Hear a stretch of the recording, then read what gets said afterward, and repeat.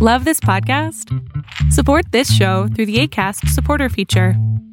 It's up to you how much you give, and there's no regular commitment. Just click the link in the show description to support now.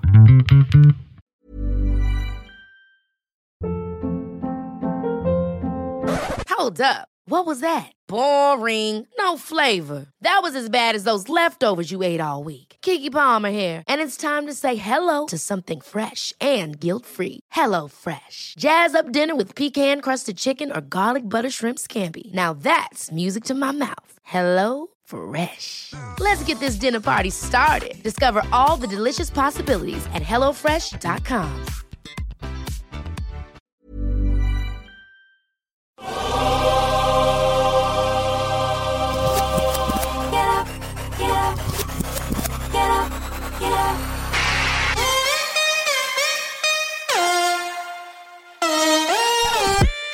Welcome to the Bucher and Friends podcast, co-starring 10-year NBA center Ryan Hollins. Couple pump fakes, leans in, shot blocked by Ryan Hollins. Hollins sent that into the third row. 6 rebounds and 8 assists.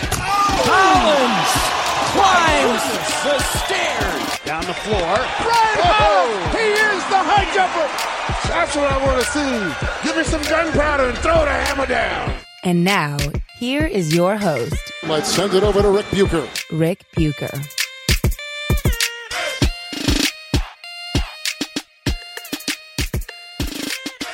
Welcome to another episode of Bucher and Hollins, subsidiary of Bucher and Friends, part of the United WeCast Network. I'm Rick Bucher. You can see me on FS1. You can read me on Bleacher Report.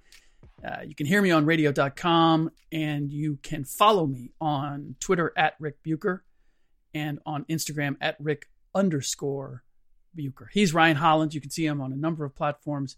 You can follow him on Twitter at the Ryan Hollins, and you can follow him on Instagram simply at Ryan Hollins. And you want to do that, especially on Twitter, because he's putting out some of his own content, some of his own opinions, doing, I assume, the production as well. It's looking good, Ryan. Like you're a one man band. You're a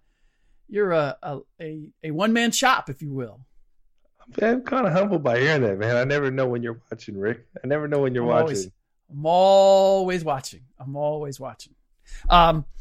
So want to get to we're recording this after the Clippers dispatched the Celtics in overtime.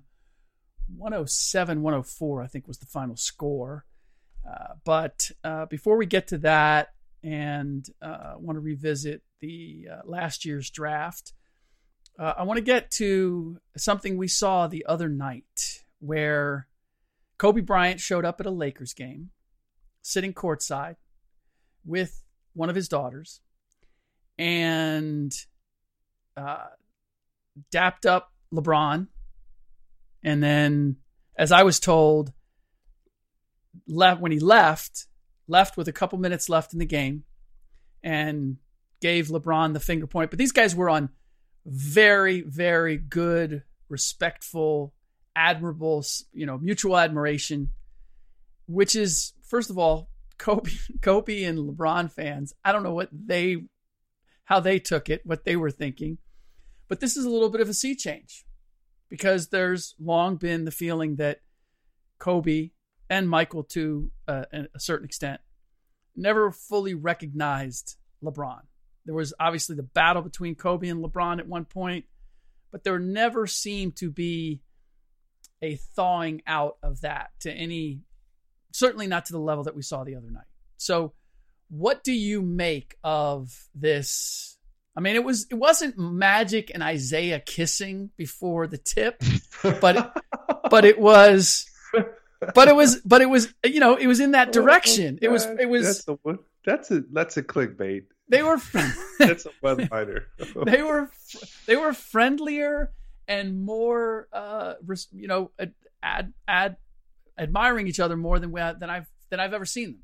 So, what do you make of that? Why are we seeing that at this point? Why are we seeing Kobe show up at a game and sitting courtside? Well, Kobe obviously, his daughters are kind of at the basketball age, so he wants to bring them back. And I believe that was more of a family experience. Everything Kobe is doing, which I respect, is like, hey, I'm a father and a husband now. These are opportunities I missed out on while playing, but I'm going to immerse myself in my children. And he's doing so. He's like coaching girls basketball. Like, how amazing is that? First off, shout out Kobe Bryant. For two, LeBron had been there a whole year and about a month or so, month and a half before Kobe Bryant showed up to his first darn game. Yeah. That says something. Yeah. And I understand Kobe, Lakers were a mess. Okay. They were they were a show last year. Yes. They were a mess, and not in a good way. So maybe he didn't want to come around. Kobe didn't want to be attached to that. And also, maybe it's a lot of a Magic Johnson deal. Magic Johnson's out. You don't hear anything about the front office. Things have calmed down. Yeah. He was, in my mind, Rick, I don't know how you feel about this. I know there's no way that as the decisions were being made in the Lakers front office that Kobe wasn't consulted or that Kobe wasn't Rob Pelinka. But now that the front office is stable, the players are playing to par, and the coaching staff is overachieving, I believe Kobe Bryant knows it's time that he can be around, Rick. And there's just no drama. Like we talked about it, like Kobe has been very drama, not media friendly free. There's not much you're gonna get from Kobe that you wouldn't expect, Rick. Am I mistaken? Like there's no like response that you get. Like you gotta find a Kobe statement that you can run with. Yeah, no, well, first of all, I feel as if he has tried to remove himself as much as possible from the basketball universe. He's tried to move on to, I write children's books, I do documentaries. Dude, he showed up to more Drew League games than Laker games. Yeah. Yeah. And so here's the thing. I mean, the Lakers look really good. LeBron looks really good. They have the best record in the Western Conference. This is something that I can see Kobe wanting to attach himself to, as opposed to last year. Why come and watch last year's train wreck once LeBron, especially once LeBron went down, and then it was a mess. I can tell you. Are you making this okay that Kobe Bryant just doesn't come to a Laker game? Well, he made a point to me last year. They keep trying to suck me in to being part of this Lakers thing. I am not involved. Now, do I think that Pelinka was taking his counsel? Yes. Do I think Kobe was happy to give it? Sure. But the idea that he was involved, or like how involved he was, he didn't want to be in the fray. And I'm going to take him at his word when he said, look, they keep trying to suck me in. I'm not getting involved in that. Okay, let me ask you. This is just a theory. This is a theory. It's not proven. There's no statements here. When LeBron struggled his first year, do you think there's a part of Kobe Bryant that sat back and was like, yeah. Oh, hell yes. Yeah. Oh, yes. Especially. Yeah. Well, I believe that Kobe knew, look, dude, being a superstar in Cleveland or even in Miami is not being a superstar in LA for the Lakers. Like, you're not dragging a team in the Western Conference, okay, to the finals. You're not doing that over here, LeBron. And just being good isn't good enough. Like, coasting through the regular season, you can't do that leading the Lakers. You have to do what LeBron is doing right now. LeBron's bringing it. LeBron's playing at both ends. I don't know if you saw the clip. Like, he was joking with Mark Davis when he got a foul called on him, and he was like, maybe you've been reading or seeing things, that I haven't been playing defense the last couple of years, but things have changed, and things have. So I think you're right. Look, there's always a purpose behind what Kobe does, whatever he does, and I do believe that coming and being with his daughter and being involved in basketball now. I heard his games. You do not want to play against his team because he'll go and he'll talk to the referees at halftime about what they got wrong in the first half. And they're so starstruck. They're so starstruck. You're not going to get a call in the second half, man. Imagine a referee getting $10 a game and Kobe Bryant was talking about what he missed. Tells him to put the calls that they missed. But I've been kicked out of a AAU game that I was coaching, by the way. Did you really? Teched up, ejected. Yeah. What'd you do? I kicked a chair one time, and I'm pretty mouthy. I always tell my kids, you don't have to worry about fighting because I'm going to fight for you. Don't worry. Oh, my goodness. How long ago was this? I would say maybe 5 or 6 years ago. Okay. Well, I got teched up in Oregon, in Vegas, but I think I got kicked out in Oregon. Okay, in Oregon. Okay. All right. Who were you there with? What team were you coaching? I was coaching team pressure basketball when I was Boys, how old? High school. Okay. It yeah. That's funny. I felt like and I will say this in terms of you and calls. Mike Bibby. What's it with these NBA players becoming AAU coaches and like getting booted? What's up with that? Look, in terms of star calls, Rick, I would say that the other team would be amped to like play against my guys. Yeah. And like my guys didn't understand they had to meet a certain level. Uh-huh. So it's hard to tell them like, hey, they see an NBA player, this is their shot at the NBA in their minds, and they were going at my guys. 100%. Interesting. And I'm like, even if you didn't know who I was, yeah, you're like, hey, I think that guy played somewhere. Oh yeah, okay, that's no doubt. That's a 7-footer. No doubt. This is the thing that has to be awkward for Kobe LeBron fans, is to see these guys dapping it up and being comfortable with each other. Because Lakers fans last year clearly were not accepting of LeBron. And for good reason. He wasn't meeting the expectation that they had. He is now. That's crap, Rick. What? They didn't respect him whether he was meeting the expectation or not. Well, but this year puts a lie to that, because I was there the other night. I was there at Lakers Thunder, and the mood is different. The mood is appreciative. That's not Kobe level by any stretch, but then it shouldn't be. They just realized how stupid it was, though, Rick. Like, come on. Dude, they pay a lot of money for those tickets. They have theater lighting for a reason. All right. They want a show. Is it fair to say Lakers fans had some humble pie? That's what I think I'm seeing. They should have. Lakers fans should be eating like a truckload of humble pie. Their team hasn't been in the playoffs the last 6 years. But to hear the Lakers fans, no, they're insufferable. It's and delusional. But they do have a very good team. Not as good as the Clippers, but they have a very good team, and their team's playing very well. I'm not a believer in Anthony Davis. I'm not a believer that they can sustain what they've done. Well, hold the heck up. What? Define what you mean when you say you're not a believer in Anthony Davis.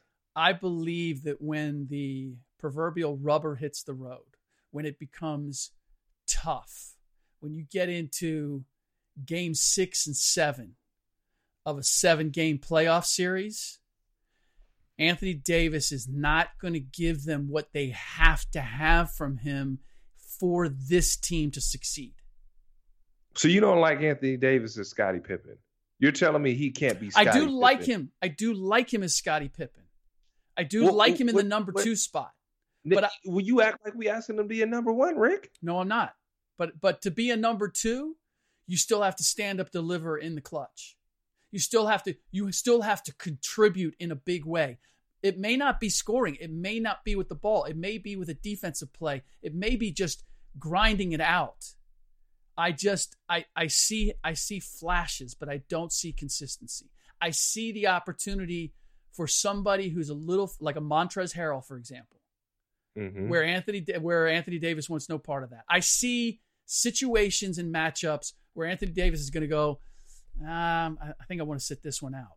And the Lakers can't, if they want to come out of the West, they can't afford that. from Anthony Davis. Let me ask you something. And I want to kind of look. Who's the Lakers' third scorer? Kuzma. That might be who I will believe less in.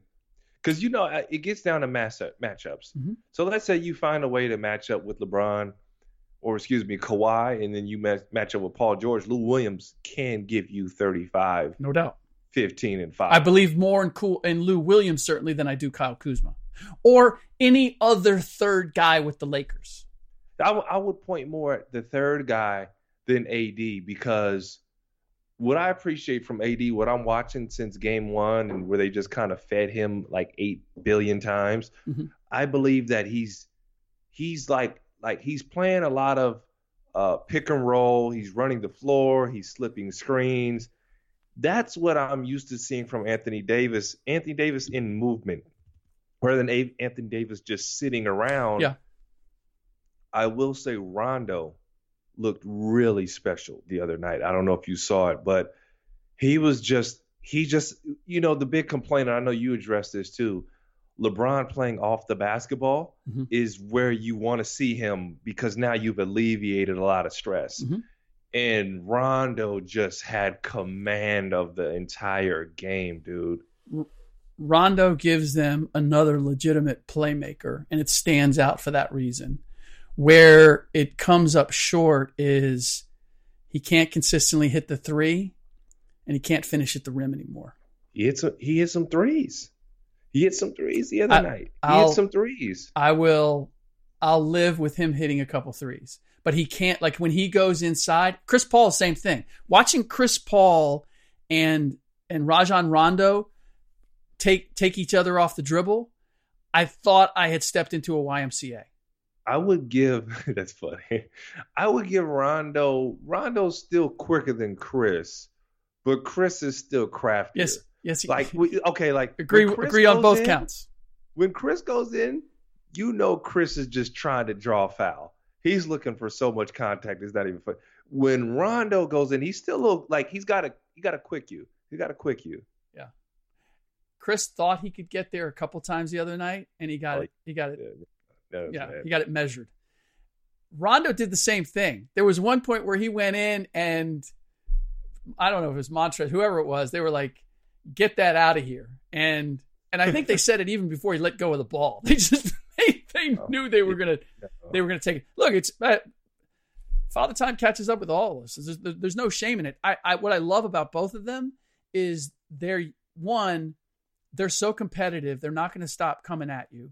They're going to still figure out. Like I have a lot of respect for Chris Paul. I know guys don't really like playing with him. He's way ornerier than he's ever, than I think the general public knows. Although I think most basketball fans have gotten a better inkling of that over the last couple of years. But he's always been that way. There's always been a lot of nasty to Chris Paul.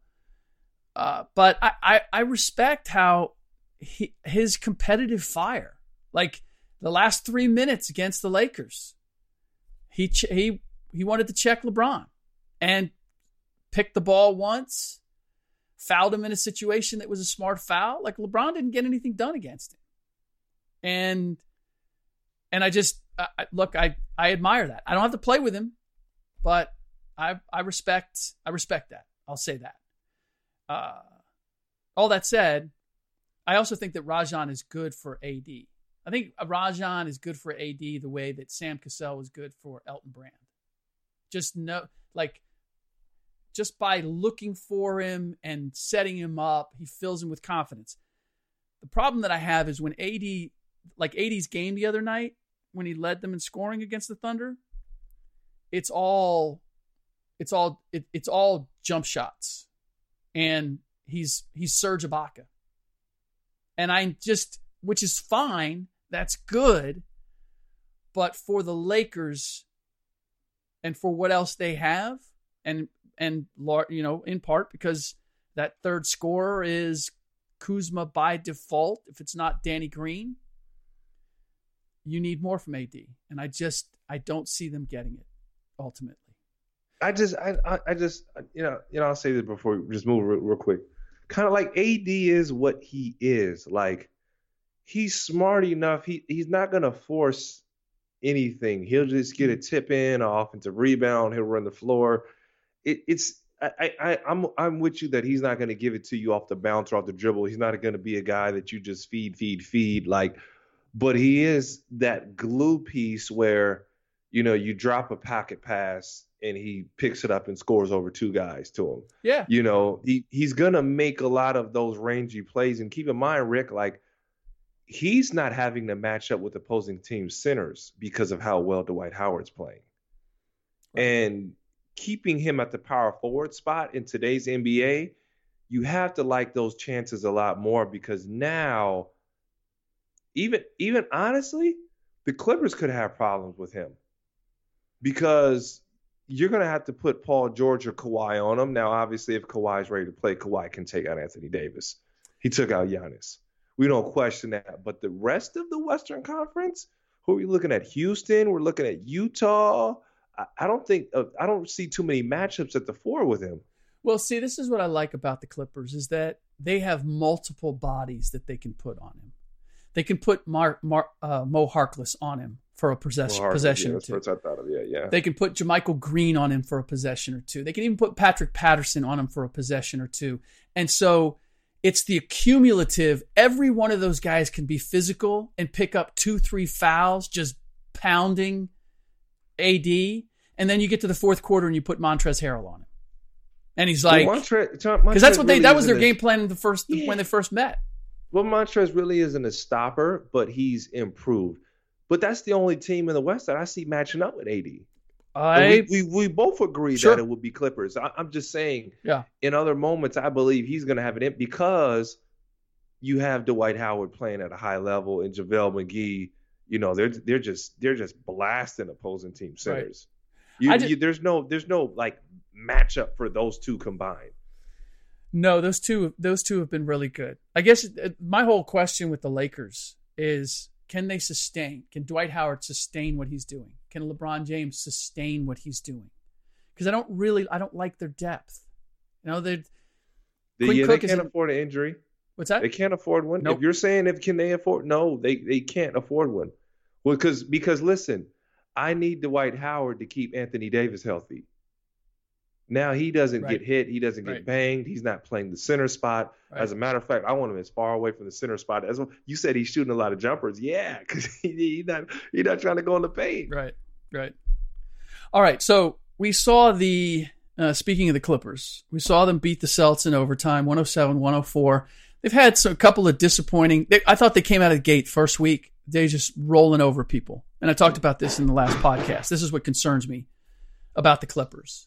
Is they stuffed the Lakers, they embarrassed the Warriors, and then I think they lost to Phoenix, but they looked like a team that felt like they'd already proved, okay, we're the best, right? We're the best team in the league. We don't have to answer any other questions. And seemed to start sleepwalking. And they were winning games, they still had a decent record, but it's a little early for them to be feeling themselves, is it not? Their defensive capability. Now we saw it tonight against Boston. That was a slugfest. You can tell offensively they're not anywhere in sync. Although even not being in sync, which I think led to a lot of crazy turnovers, they just missed shots. They missed wide open shots early on. It wasn't as if Boston could really defend them. And I think once they get clicking there, they're going to be scary. But their defense was everything that I expected. And although Boston took them to overtime, there was nothing. I got to be honest. Doris Burke, Mike Breen, I've worked with them, former colleagues, love both of them. They frustrated me talking about the game tonight. Because I just wondered what they were looking at. Like Jason Tatum took a crazy ass shot with the game on the line. He took this runner, this one-handed runner that, quite honestly, I think he spent too much time with Kobe. It was kind of a Kobe shot, except Kobe makes that shot. I've never seen Jason Tatum take that shot before. I'm like, you're taking that shot with the game on the line. And he missed. Marcus Smart airballed a pull up, but that's really what they came down to, was Jason Tatum and Marcus Smart trying to get something done. They did force the ball, the Celtics did, to Patrick Beverley, but Bev made him pay. Wide open, standstill, corner threes, and he knocked down a couple of them, a couple big ones down the stretch. That ended up being the difference. The result last night reinforced my belief that the Clippers defensively are going to be a monster. And between Lou Williams, Kawhi Leonard, and Paul George, not just defensively, but offensively, you got 3 go-to guys. Somebody's going to get an easy look anytime you want. Boston didn't have the same feeling. But I wonder for you, does anything that has happened so far this season, whether it's the Lakers' excellence or the Clippers kind of, as I believe, sleepwalking through a couple of games, does any of that change your view of where those two teams rank as far as the Western Conference? Yeah, and we're talking end of season right now. If I had to rank right now, I'd put the Lakers ahead. I wouldn't question that. But end of season, I still favor the Clippers. But yeah.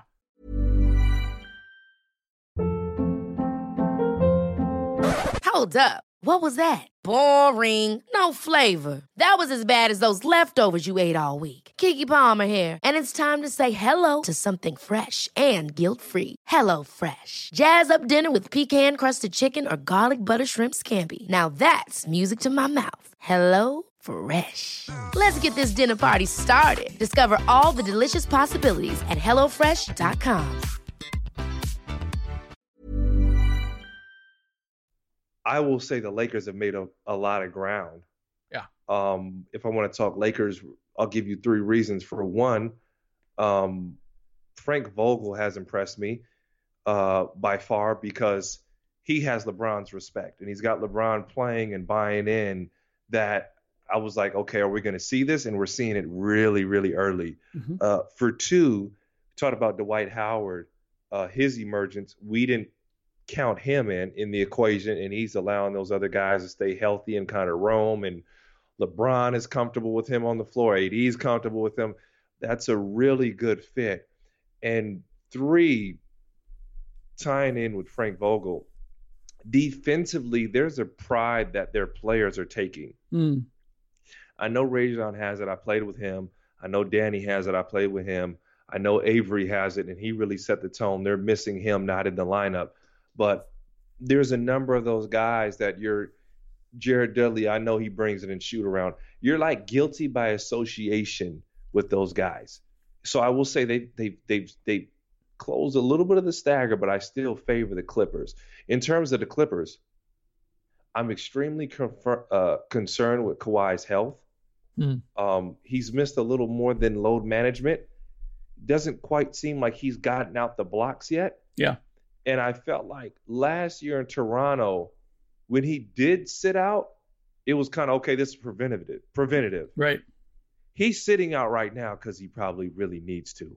And that concerns me, Rick. And I know he played a long season, but it's something I'm keeping an eye on to see, because even when he's come back, he hasn't looked fresh. Yeah.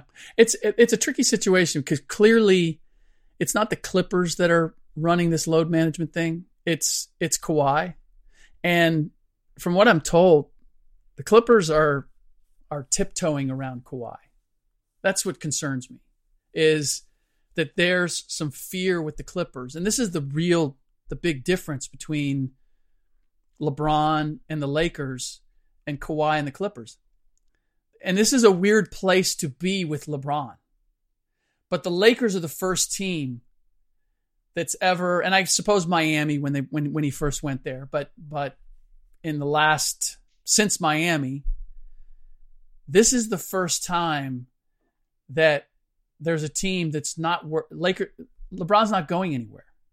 Like, this is LeBron. The Lakers know that LeBron is here for the duration.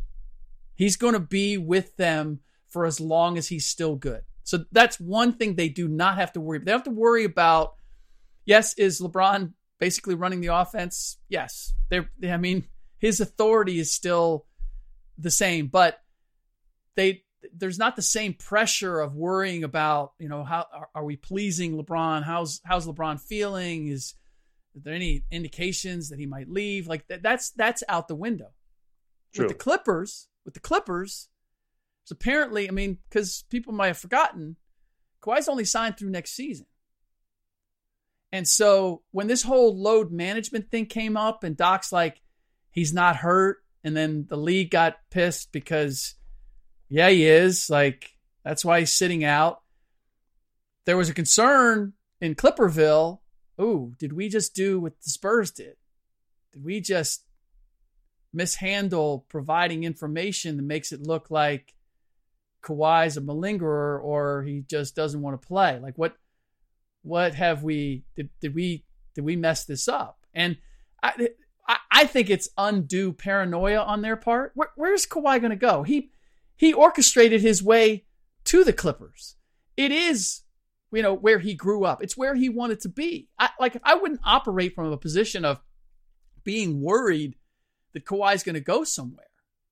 Now it's still tricky because I for everybody talking about what a fun guy he is, and he's far more communicative than the media would, and his Sphinx-like appearance might lead you to believe. I don't get the sense that they have a real good feel for where he is and what he's thinking on a daily basis, right? I just don't. I think they're guessing a lot, and I think they're a little anxious as a result of that. And so the vibe around that Clippers team as a result of that does not feel as healthy right now as the Lakers feel. The Lakers feel good. LeBron's talking to the media. You got Jared Dudley in the locker room. You got Anthony Davis. Like, there's, they're comfortable with where they are. They're comfortable with the spotlight. I feel as if the Clippers are kind of feeling their way there. They're, in some ways, they're sticking out their chest a little too much for, like, dude, you guys haven't done anything yet. And then you got Kawhi, who's not talking. And so now other guys feel like, oh, that's how we do this. We don't talk to the media or whatever. And you're still the Clippers. You're still the second team in that town. Like, you need to be a little media friendly to keep the buzz going, to get people staying on your bandwagon. And so there's a vibe around the Clippers that concerns me a little bit. Not enough to get off the wagon, but to say, I want to see how this unfolds. I want to see how they handle Kawhi. I want to see, how they handle success or any disappointment because they're not playing 100%. It's the Clippers are that really nice pie that you've seen all the ingredients go in and you keep checking the oven window because you're like, hey, is it brown? Is it standing up? I don't want to mess this up. That's where I am with the Clippers. I believe ultimately when I look at the Clippers right now, I see a different backlash from load management with Kawhi Leonard that's lingering. Obviously, he's going to be secretive to his injury. They're going to keep that in-house or how severe it is or isn't. But I believe there's just a backlash where you can't fly under the radar the way that Toronto did. Now the expectations are there. That's what they're feeling. And I do agree. This is their first time at the rodeo. They're trying to figure out, do we come out with an attitude and try to stomp the league? Or do we just survive? And as you know, Kawhi's mentality is just survive. But at the same time, the team is kind of looking over at Kawhi like, hey, bud, it's go time. We're really depleted if you're not on this roster and you and Paul George isn't. And that's what you've seen. And we've got to even see how healthy Paul George is going forward. He's still working his way back.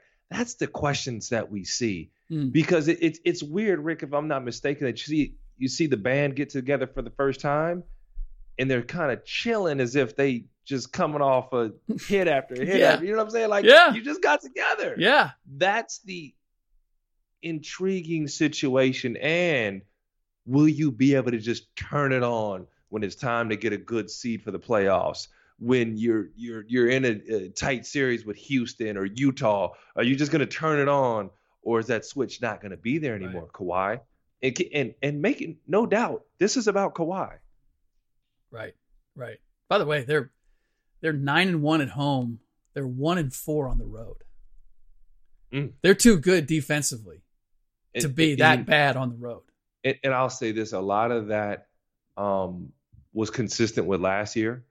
I worked with the Clips last year. A lot of that is Lou Williams. Lou Williams will come out and be the best thing since sliced bread, and sometimes it won't be tonight, you know. Right. And then sometimes Lou is like, well, I don't mind deferring to Paul George, but that might not work out. So that they're defining roles, because you only got one junkyard dog who bringing it. Well, no, you got a couple. I'll say Trez and Pat are going to bring it every night. Mm-hmm. They're not going to take it off, but those aren't the guys that you necessarily win with. They are better because of others. Yep. And they don't have, as good as they are, their approach isn't necessarily going to light the fuse with Kawhi or Paul George or Lou or anybody else. They'll provide it, but it's not like Draymond with the Warriors. Draymond's energy would ignite everybody else. And I don't know that Montrez or Pat have that kind of leeway with them. What do you make of the fact that the TV ratings are down? ESPN and TNT, I think the ratings are down like 27% or so. I mean, other than you're not on ESPN right now, that I would see as that's probably like 15% right there. But so the other 12%, how do you like that? I did the math right there in my head. The other 12%, what would you attribute that to? And I will say, somebody wrote about how they blamed it on load management, that you know, Kawhi not playing in games or guys not playing in games. And I'm sorry, that ain't it. That ain't it. It's because people aren't going to like not tune in because Kawhi missed a couple of games. You can't attribute the 27% drop because that particular guy is not playing in a particular game. It sounds good, but the reality is I look at a number of other factors. But I want to get your take on, before we wrap this up, is it a cause for concern? And if it is, what do you attribute it to? Well, they can kiss my Converse if they think it's load management, because it's not. The reality is we consume our media via phone, via YouTube, via Twitter, via Instagram. So there's no attention span anymore to sit and watch a game. It's almost like, why? Either I'm going to it, or I need the cliff notes. I got to see the highlights. There's not a desire for it, Rick. And those are the numbers that you're not looking at. They're like, oh, TV ratings are down. Yeah, but there's a couple million hits on YouTube. There's the viral stuff is going. The app is going. People are watching on the phones, or people are peeking in for a little bit and then checking back out. So those numbers aren't as honest as I would say. And what you got to understand is that NBA highlights are the most consumed highlights of any sport. It's a never-ending cycle. Right. I think there's a couple other things. Number one, parity does not work in the NBA. Like, yes, the Clippers have some star power with Paul George and Kawhi Leonard, but honestly, that star power, even if Kawhi Leonard's playing, he's not a dynamic personality. And the Clippers are not a known quantity the way the Warriors were. Steph, KD, the Warriors in the way they play, like, you knew you were going to get you were going to get modern day Showtime. You don't know you're getting that with the Clippers. And I still think it's like, for the outside the hardcore basketball fan, like, are you tuning in to watch the Clippers? No, you were enthralled with who was going to wind up with Kawhi Leonard. You were enthralled with Paul George being traded to the Clippers.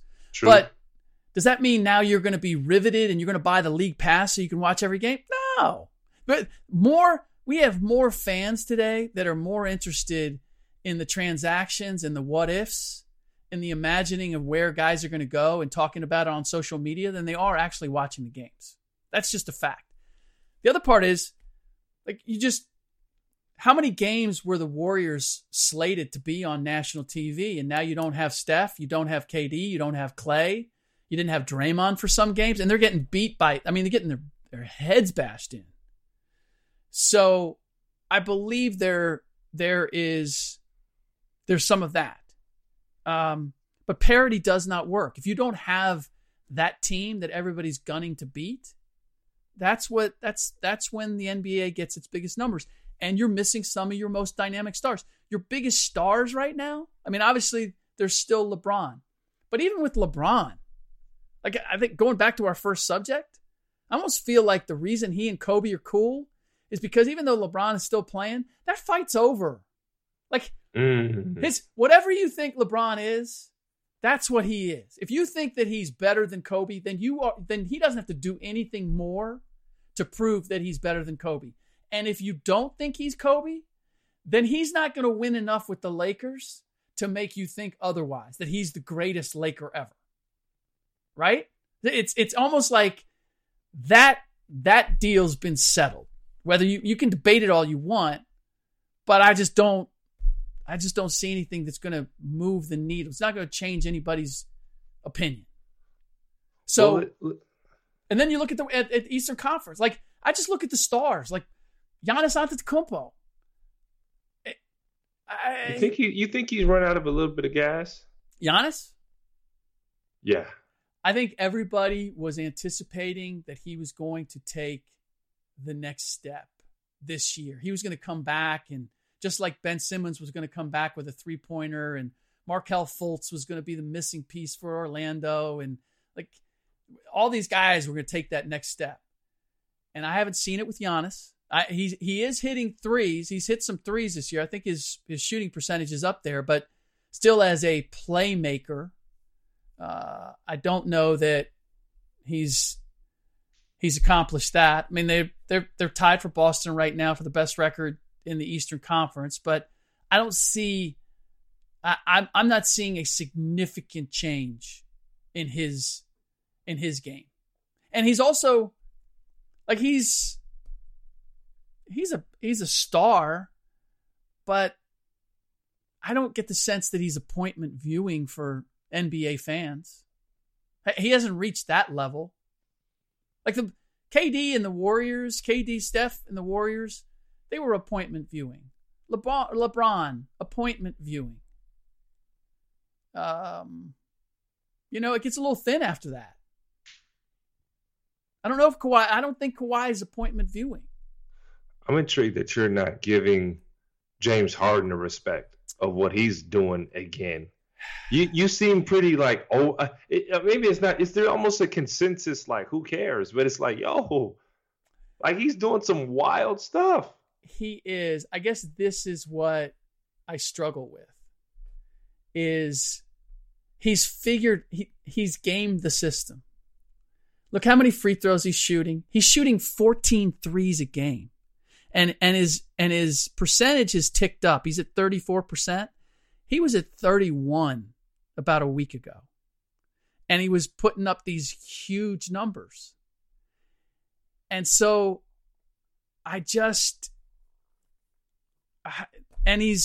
he's got the ball the entire 24 seconds. He's getting things done, and he's putting up some huge numbers, and they're 11-4 because of it.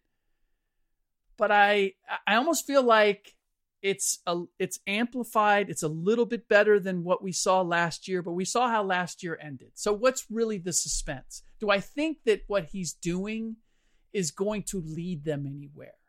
I don't. I think they're impressive numbers. Somebody might even say they're historic numbers.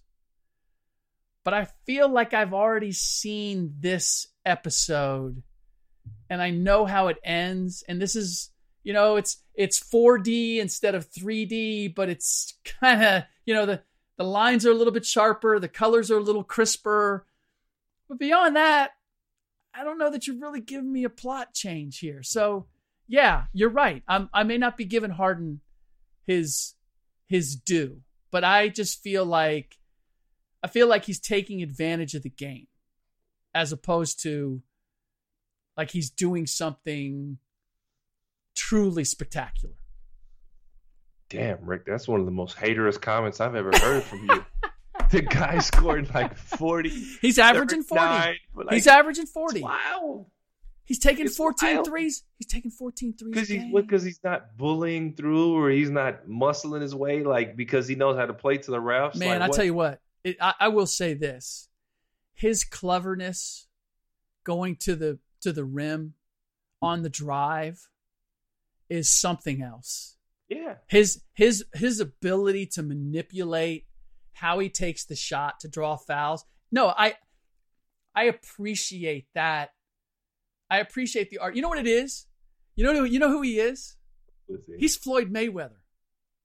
He's a technician where when you watch it, like it's really not that attractive unless you get into the finer points of what he's doing. And you can appreciate the technical ability that goes into it.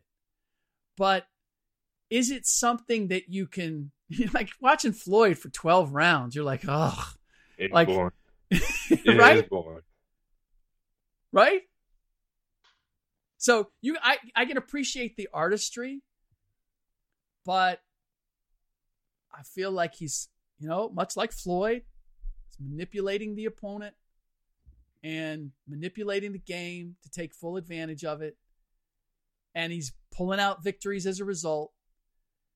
But it leaves me a little short. And if that's the haterest thing I've ever said, I don't know. I gotta believe I've been harsher than that with somebody. I was just harsher with AD a couple minutes ago. I'm just like, yo, look at what he's doing out there. Look at what he's doing, and you're like, who cares? Like, yo, look what he's doing. There's nobody in the NBA who can do what he does. Do you think he's the greatest? Do you think he's the greatest scorer we've ever seen? If I see those performances in the playoffs, I'll start. Well, you're not going to see that. You're not. That's what I talk about at the ending. We already know this ending. I can't say that I know I won't see it. I can't say that I know I won't see it. Play this way. Dribble. 105 games. No, that's not happening. 100 games. I don't care how many times you dribble, as long as you score the basketball and you win. And he's doing both. But how many easy buckets does he get? He gets the free throws, but still, he has to work to get those free throws. He has to work to create that contact. You're right? A real hater. What else is it supposed to be easy? I mean, damn, Rick. Like, to get to 100 games, like to get through 100 games, to average 40. There's averaging a easy 40 and there's averaging a hard 40. I feel like it takes a lot of energy for him to average this kind of 40. Are they winning? They're 11-4, yes. I'm not saying it's... What are you complaining for? Because to your point, like, this doesn't matter right now unless it results in coming out of the West. Unless it results in them doing something we haven't seen them do before. Other than that, then it's like... I just know that roster is depleted. I just know they're intriguing, but I think he's just very hater. You're making my case for me. If anybody else was doing this, you'd be losing your mind. I don't... On average, those numbers, you're, wow. It's not... On lately? It's not what he's doing, it's how he's doing it. And I can appreciate losing, though, Rick. What? You're talking like they're losing. No, if they were losing, I wouldn't even be talking about it. When a guy scores 50 or whatever, and they lose, I'm sorry. I don't get excited about that. I'm going to be the last one to go, oh, if only he had help. I'm like, no, dude, if you got 50, you got the wrong 50. If you got 50 and you lost. Silence. We're going to end it there because I shocked. By the way, talking about today's fan and attention span, people need to know Ryan Hollins is always checking something out while we do the podcast. He's always looking something up while we're doing the podcast. I never have your full attention. Correct? Can you hear me now? I don't know what my connection just chopped up. I know you said something about I'm always checking my phone and then it just chopped all the way up. Oh, that's as good a comeback as you could possibly have. All right, that does it for this episode of Bucher and Hollins, subsidiary of Bucher and Friends, part of the United WeCast Network. Wherever you get your podcast, iTunes, wherever, please rate and review the show. And if you want us to do something for you, because you are doing something for us by doing that, then screenshot the review and send it to @BucherFriends. You'll be eligible to win an autographed copy of either my book with Yao or Derek Rose's latest book, and we will get that autographed by him as well. And I think we need like another 50 reviews, and then we'll be having another drawing. So get your review in, get your name in, and those aren't big numbers. I mean, what? Got to be 1 out of, I think we've already had 25, so let's say 1 out of 75. Those are very good odds of getting yourself a autographed copy of one of those books. Your choice. All right. In the next podcast, I will be joined by Mr. Will Blackman, and we will discuss everything that's going on in the NFL, including Mason Rudolph's response. It took 6 days to get a response on everything that happened with Myles Garrett. I don't know why they needed 6 days, because that was a shaky announcement read from a piece of paper. We'll get into that. In the meantime, for Ryan and myself, as always, thanks for listening.